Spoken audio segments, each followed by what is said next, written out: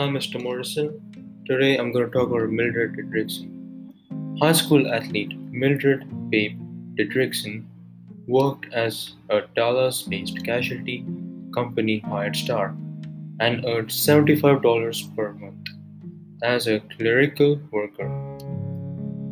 Her role with the insurance company was a forward on the company's basketball team, and she led to a national championship. She won two track gold medals at 1932 Olympics. After winning medals, she switched to golf. She switched to golf, where she dominated as a major star. She was then criticized for being too masculine. She changed her appearance to mollify the critics by wearing more feminine clothing.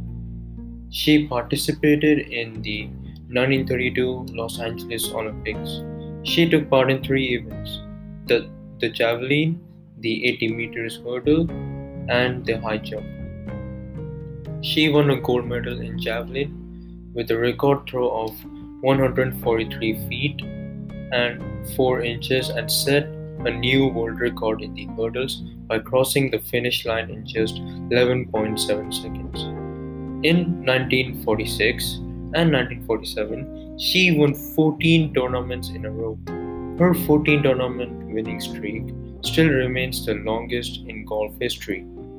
In 1953, she was diagnosed with colon cancer and forced to undergo emergency surgery and a colonoscopy. It was reported that she would never be able to play golf again, but she continued to play golf and returned to her winning ways a little more than a year later. In 1954, she completed a record margin of 12 strokes. Due to her comeback, she was voted for the Female Athlete of the Year for the sixth time in her career. Her illness continued to grow and she passed away on September 27, 1956, at the age of 45. Thank you, Mr. Morrison.